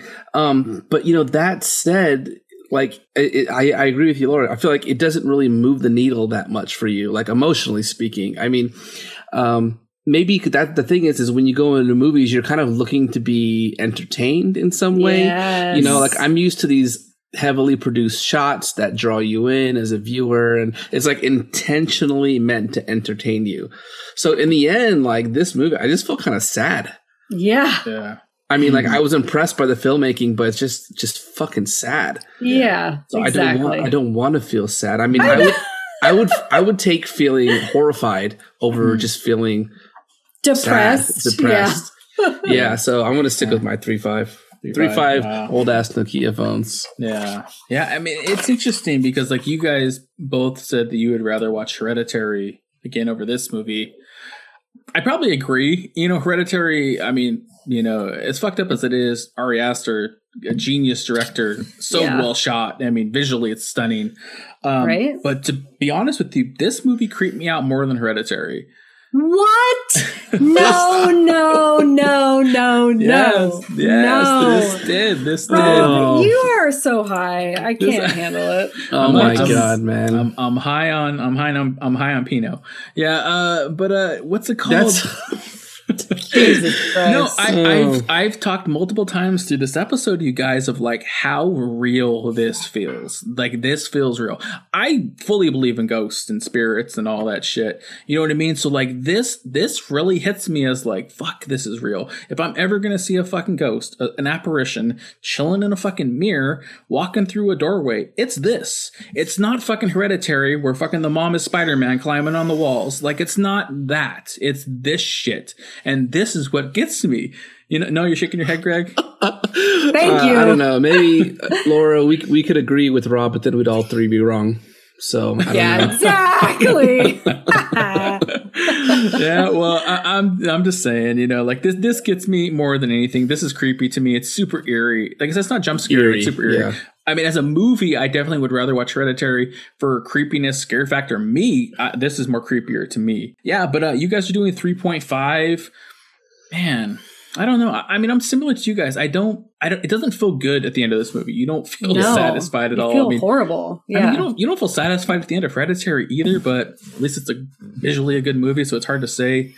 Man, I'm really fighting my score right now. I feel like I need to go higher than you guys because I like it more. No, you don't have to do anything you don't want to do, Rob. Yeah, I don't. What does your heart tell you? What does your gut tell you? My heart is telling me 4, but I feel like it's. I don't know. I feel like I don't want to give it a 4 because it's just I don't want to rewatch it. It's so grim. There you go. But fuck it. I'll say 4. I'm eating the nachos. I'm drinking the Pinot. Whatever Greg was doing. I'm reading the journal. Yeah, I'm gonna say 4. I'm gonna say 4 for this movie. Maybe there'll be an amendment down the road. I mean, I did watch this movie 3 times, guys. I watched this movie 3 times. So, oh my god! So it was rewatchable for you? Yes and no. To be honest with you, it's really fun to rewatch it, but all you do is stare at the backgrounds. That's all you do. Yeah. You don't even watch the movie. All I do is as I rewatch it and I just look in the background. I'm like, what's there? Is something there? There's not going to be anything jumping out. Yeah. There's that fear when you're trying to stare at a background. It's like, oh, am I going to get got right now? Yeah, I keep thinking like, is she hiding in that drawer? What's she doing there? Like, it's kind of fun to watch like that though. But I mean, I would recommend this movie. I would recommend it. I think people need to watch it once at least. No, Laura, by your eyes, you say I don't know. I think that I would say if you were like, I'm not sure. I think it would have to be a specific type of person I recommended it to. Really? And I can't even articulate who that is. Just, I don't know. I think that there is something like to enjoy about the movie that people can latch on to. Like for me personally, there was a line early on in the movie and I forgot how it went exactly. It had something to do with, it was early on after she had first died and they were talking about, I think it was either the grandma or the mom talking about death. Death takes everything eventually. It's the meanest, dumbest machine and it just keeps coming. It doesn't care. And, there's nothing else you need to really know about it. And like that bleakness is interesting. And it's like, that's a reality check. Like it, good or bad, up and down, the things that happen in your life, like that's always coming at you and you don't know when it's going to come. And having that realization is, it's sad and it's dreary, but I feel like that's something that is really, you can get from this movie and it comes across in these interviews, and seeing how people cope and realizing there's not one single way to cope with tragedy. There's different ways and people do it in different manners. So I don't know. I think I would recommend it to certain people, but with the caveat that, look, you're not going to feel good by the end of this. Yeah, no, I agree. Yeah. I mean, that's pretty much it for this week's review here. Next week is going to be my pick. We're over to my pick next week. I'm doing 2011's Attack the Block. This was John Boyega, Nick Frost, a bunch of people in this movie. I've only heard good things. It seems like it's going to be like a super fun, it's like an alien kind of invasion movie, from the UK when it came out. I've heard really great things about it. I'm excited about it. I don't know if there's going to be any nachos or peanuts. I think this is like a movie about when Rob starts grating cheese for his nachos. Yeah, he attacks that block. Goes right after that block. Gotta get that cheese block. I like it. Yeah, that's what kills me. I ate too much of that block. Yeah. The rest of our schedule though is available on Twitter and Instagram. You got to check it out at Conjecturing Pod on both. See the rest of the month. Also, please remember, keep sending Conjecture Choice picks. Keep bringing. We want to keep reviewing different movies, different things we've never heard about, thought about. I mean, even like this movie is, as much as it's highly rated, 96%, like this is kind of under the radar. A lot of people, I feel like legit like filmmakers talk about this movie, but I don't think the general public talks about it. No. Yeah. So keep sending them in. You can contact us, email conjecturingpod@gmail.com, Twitter, Instagram at conjecturingpod, or our website podpage.com/conjecturingpod. Also, don't forget, check out our TikTok at Conjecturing Pod. Maybe Greg's gonna put a TikTok up there of me eating nachos with some type of oh no in the background. I don't know. See what happens. It's already up. It's already up. Download the app. All right. Okay. Oh no. The next one's gonna be R.I.P. to Rob. He died making this video. Oh man, that's funny. If you like our pod, check out our merch at our merch store, tpublic.com/user/conjecturingpod. Lastly, please remember, subscribe, rate, review our podcast wherever you're listening to it on, and also check out the other shows on the Slash and Cast podcast network, slashandcast.network. So that's it from the Gold Room tonight. It's been Conjecturing. I've been Rob. And Laura. And Greg. Yeah, until next time, remember, horror is subjective, so conjecture away. See ya.